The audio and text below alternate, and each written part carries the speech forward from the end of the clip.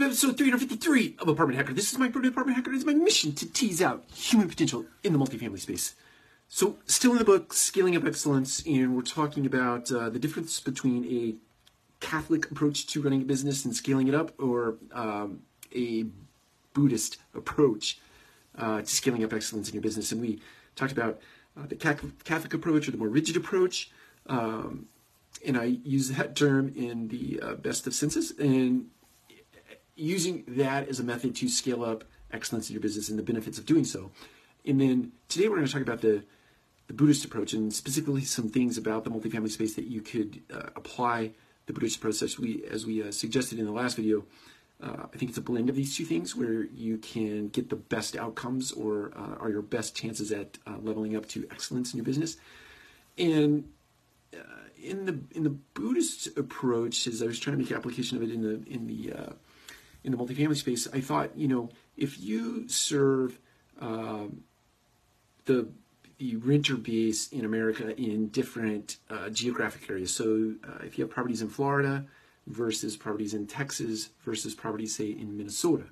And during the summer months in Texas, it gets blistering hot. And in Florida, blistering hot. And maybe it makes sense in those settings that your team wears a different attire than someone, say, in Minnesota or in the Pacific Northwest or up in New York or in places like that.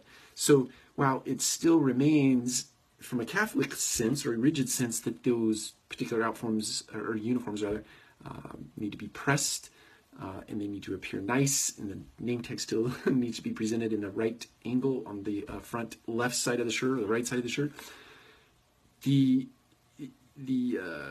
You can be flexible in a Buddhist sense, or you can adapt in a Buddhist sense in having shorts versus or a different attire versus a more maybe business type attire. Or if you have different grades of properties that you use to serve the multifamily renter, then maybe in one scenario or one setting, you're wearing suits and ties. In another, you may be khaki pants and a polo. That might be appropriate, just depending on what. But still, pressed, nice, name tag in the right location, polished shoes, and things of that nature. So being adaptive in some of your practices as you're scaling up excellence, you can do that. But some of those fundamental, those baselines, those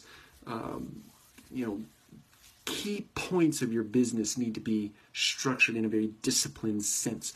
That goes from everything from attire to the way you report, the way you organize, the way you structure your communications. All of those things you use either rigid approaches to, or this Catholic approach, or you use a Buddhist or more amendable or adaptable approach. So in the blend between those two things, the right balance between those two things is what matters most. In the next 3 videos, or maybe the next 1 video, we're going to talk about 3 ways that you can determine what should be rigid and what should be more adaptive. Take care. We'll talk to you again soon.